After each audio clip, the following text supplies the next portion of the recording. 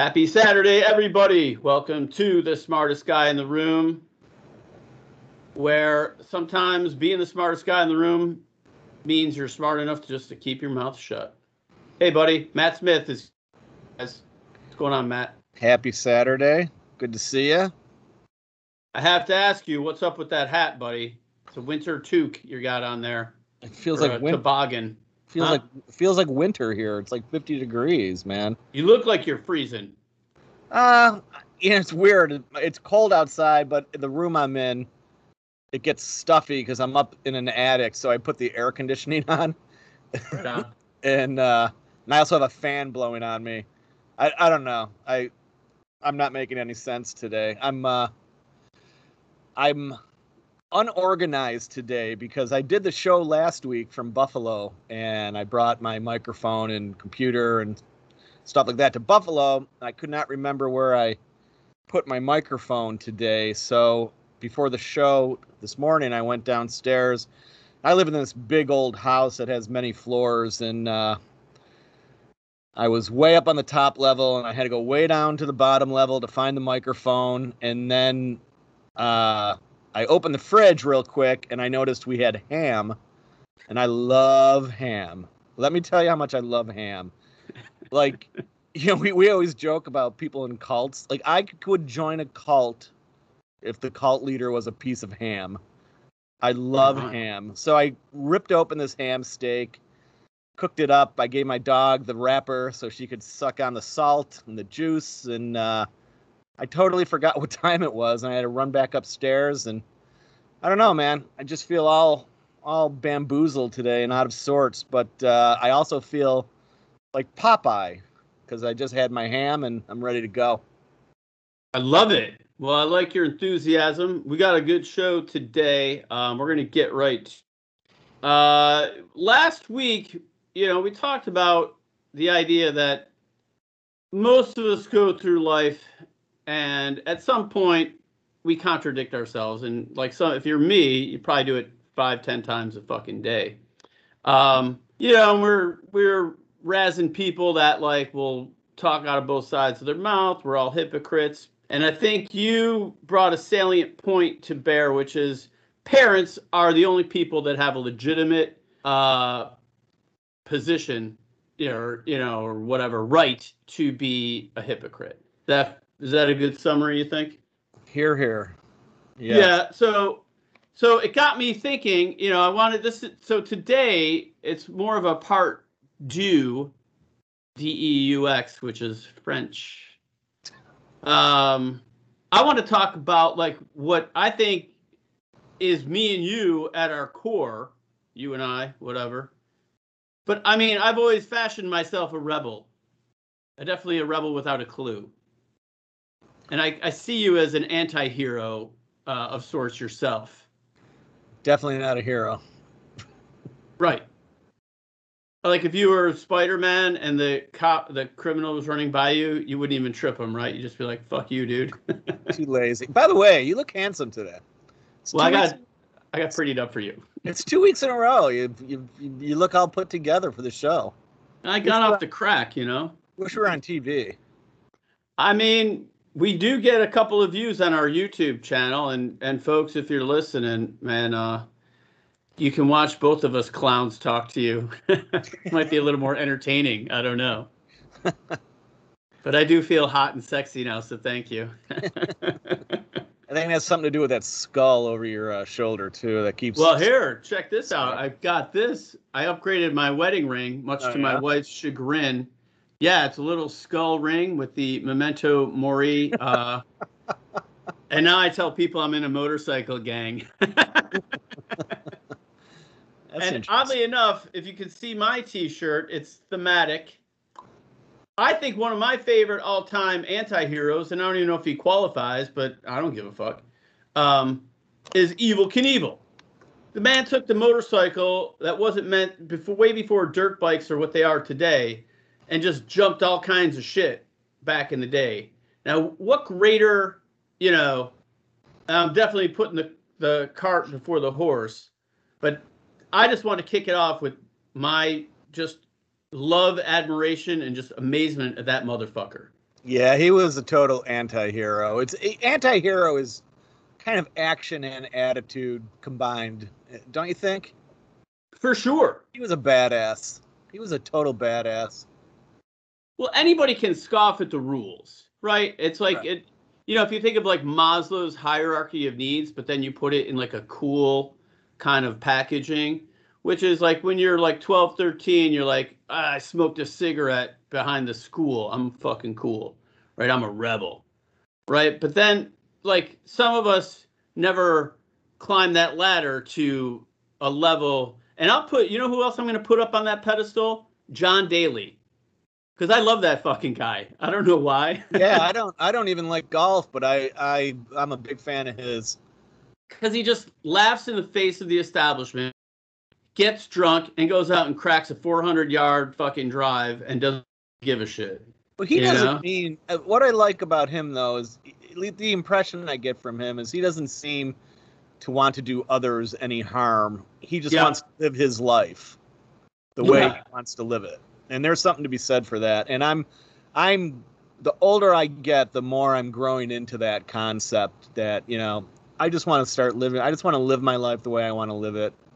And it's not about, for me, scoffing at the rules for the sake of scoffing at the rules. It's, it's just more of a question of authority, Didn't Ben Franklin say that every citizen has a responsibility to question authority? So it should be ingrained in all of us. Yeah. So I sent you. Franklin was an anti-hero. He was a badass. Totally was. Yeah, I want to actually have his a biography of his by can't remember. Walter Isaacson. You ever read any of his books? He's a really good biographer. I know of him well, but no, I haven't. But yeah, that short little fat guy was a anti-hero. Maybe America's first. But the problem, the way I see it, is we flush that out of kids at an early age, and we make them little robots. The great dichotomy. You are right. And it's terrible because, like, I remember thinking at one point in my life, I was a daydreamer. I still am.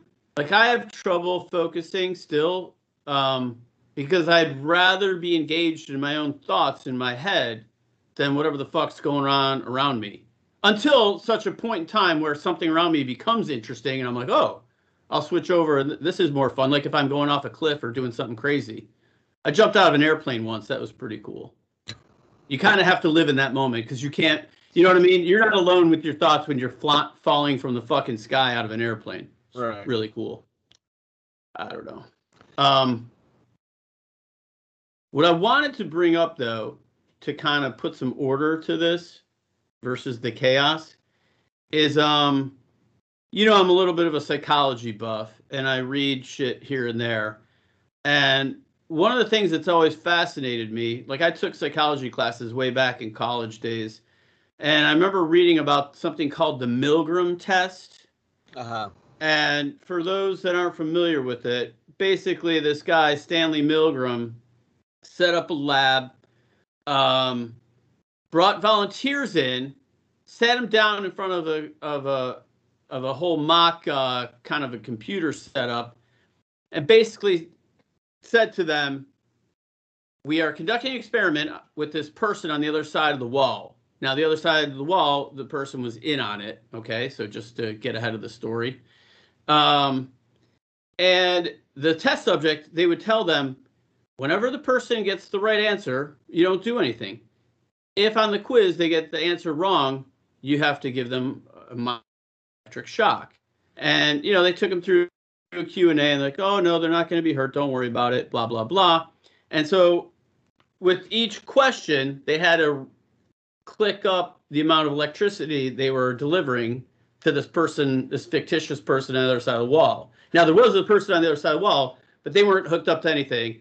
They were an actor, basically. So goes like this. Let's say I'm test subject. Fucking, you're on the other side of the wall, but you're in on it.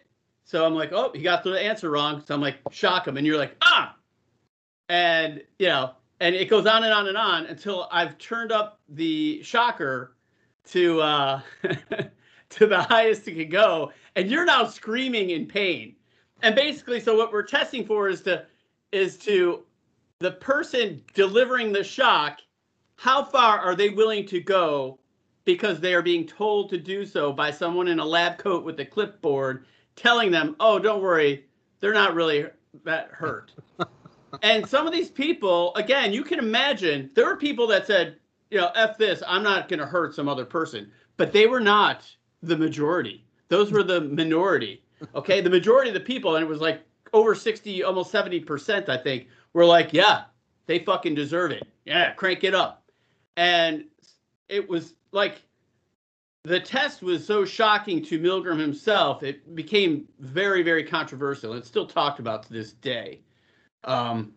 So what kind of maniac would volunteer to be on the other end, though? The one who would be volunteer to be shocked if they get the wrong No, they weren't getting shocked. It was they were just sitting back there like an actor going, like faking it. Oh, okay. So no one was actually getting shocked. There was just a perception by the test subject that they were shocking someone else. All right. The other person was in on it. I get it. Yeah. And but Milgram did not anticipate how sadistic some of these fucking people would be. I think that's part of the rub, if you will. But so while we're talking about being a rebel and scoffing at the rules or making your own rules, the purists in you and me are, because I follow rules that make sense. But I mean, I'll fucking break a rule if I feel like it. I'll give you a quick story of Jerry Dempsey. I moved to Hoboken right after 9/11, okay? Hoboken, New Jersey. So one particular day, I had a meeting in the city, and I'm pretty fucking lazy, so I didn't feel like walking down to the subway or taking the PATH train or any of that bullshit. Plus, I don't like being near dirty people. So I'm going to drive from Hoboken into Manhattan and go to my meeting. As it would be, I'm late, so I hop in my car, and the fucking tunnel, Lincoln Tunnel, is just jacked up with traffic. And there's no way I'm going to make my meeting on time. But I noticed to the left, there's these two huge bus lanes. So I'm like, fuck it. So I start to drive through the bus lane, right? And all of a sudden, some military guy, I mentioned this was like right after 9/11. Right. Some military guy with like a AK-47 or M16 or whatever the fuck steps out from the side and just kind of like points it at me. And he goes, like, what the fuck are you doing? So he stops me, and I'm thankfully, I got a suit on, so I look somewhat professional. And he's like, dude, what are you doing? This is the bus lane. And I'm like, and I had California plates, on my vehicle. So I'm like, I'm from California. I'm totally lost, man. I don't know what I'm doing. And he just goes, go ahead. Don't ever come through here again. And I was like, later, sucker. And I made it to my meeting on time, damn it. So that was a risk I was willing to take and a law I was willing to break. Well, there's actually a game my family has been it plays now that they count how many rules a day that I break, because I just go through life now and I decide if I don't like the rule, I'm not going to follow it. And again, I don't put anyone's, I'm not risking anyone's life or out to hurt anyone, but like just like when we're out or we're going somewhere, there's some, if I don't like the rule, I just don't follow it. And they're like, oh, there's one, Dad. Oh, there's two. There's three. So they count every day. And I'm just, for me too, it just seems like the rules keep piling on.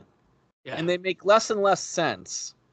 And they're always imposed by these faceless fucking bureaucrats or these fucking, twerpy lawmakers. And it's just like, enough, I mean, again, I'm not going to not follow a rule that is there for a good reason. I'm not going to follow a rule that is there to protect others, or, I'm going to follow rules that are there to protect others.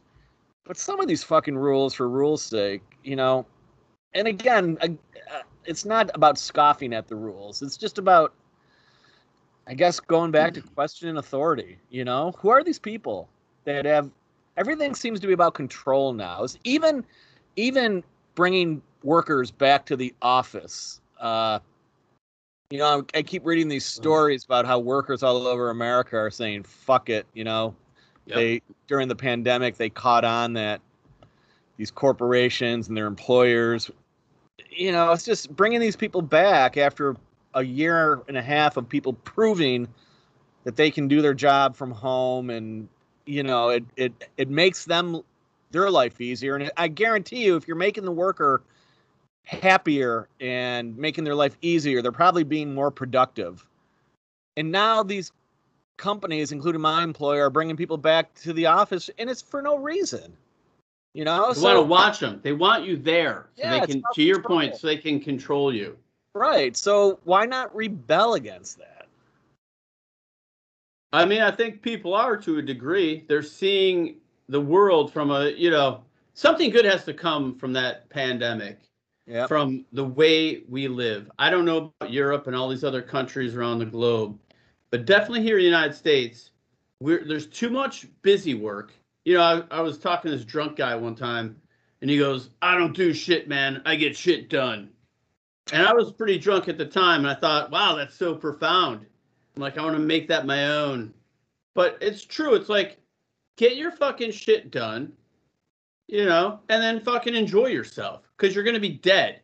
Like, I still know a lot of people that all they think about is working.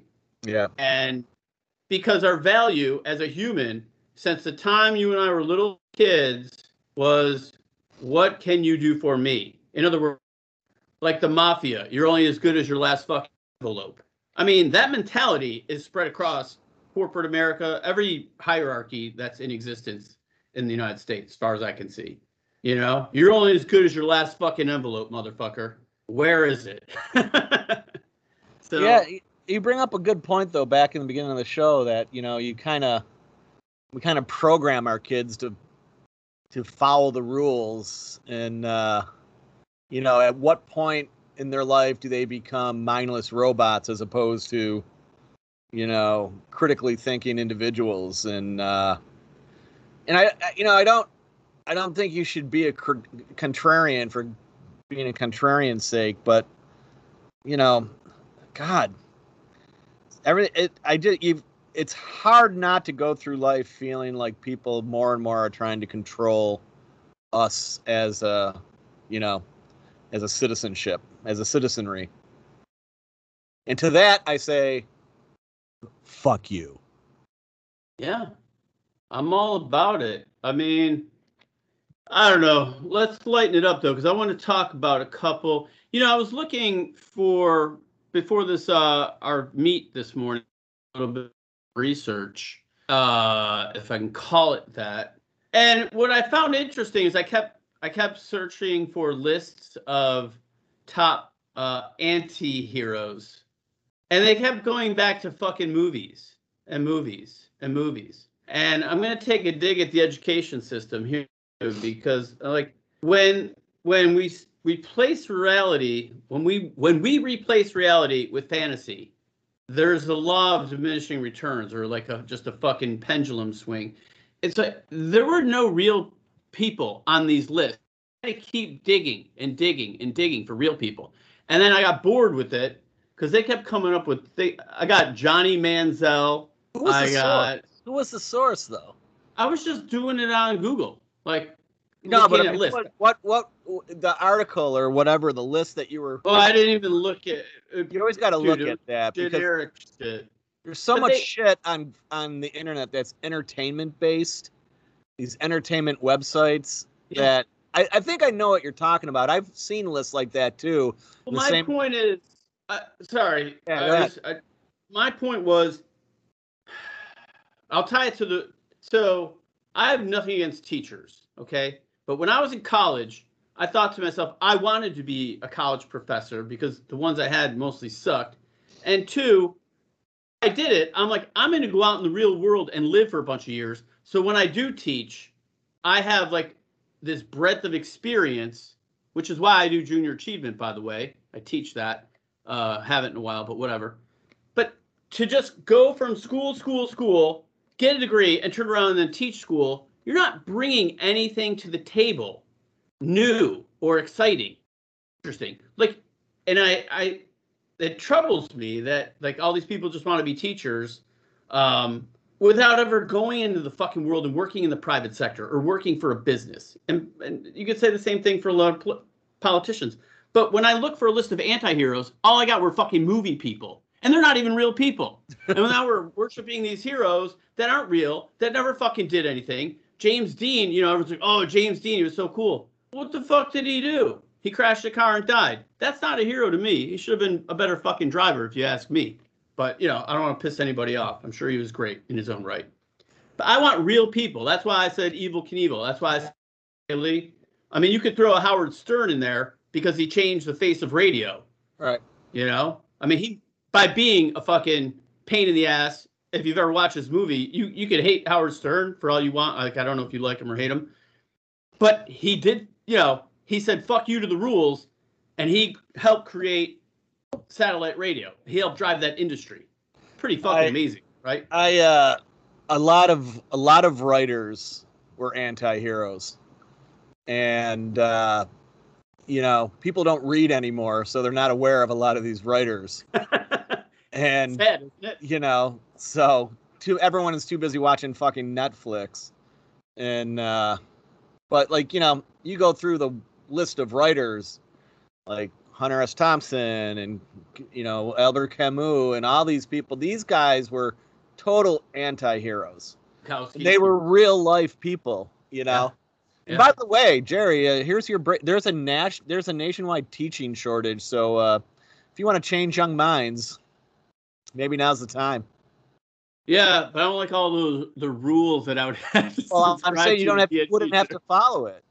You could be, Well, I'm actually working on another podcast where I just teach economics on YouTube. I'm just still in the planning stage of it. I mean, I taught a lot at Cisco for all those years I worked there. I used to teach internetworking and shit to idiot salespeople. And they're not idiots. They're just very aggressive, smart people that don't like to listen. Which, again, those are my people. Those are my kind of people. But thank you for that. I will think about that and take it into consideration, my friend. I don't know. I think that's all I have for today. You got anything else you want to cover? No. Like I said, it's been a good day so far. I started it off with ham, and I got a long weekend. So, all right. Well, I'll close it with a quote. It's from a guy I think you and I both like, name of Frank Zappa. He says, "A mind is like a parachute. It doesn't work if it ain't open." So, whatever the fuck that means.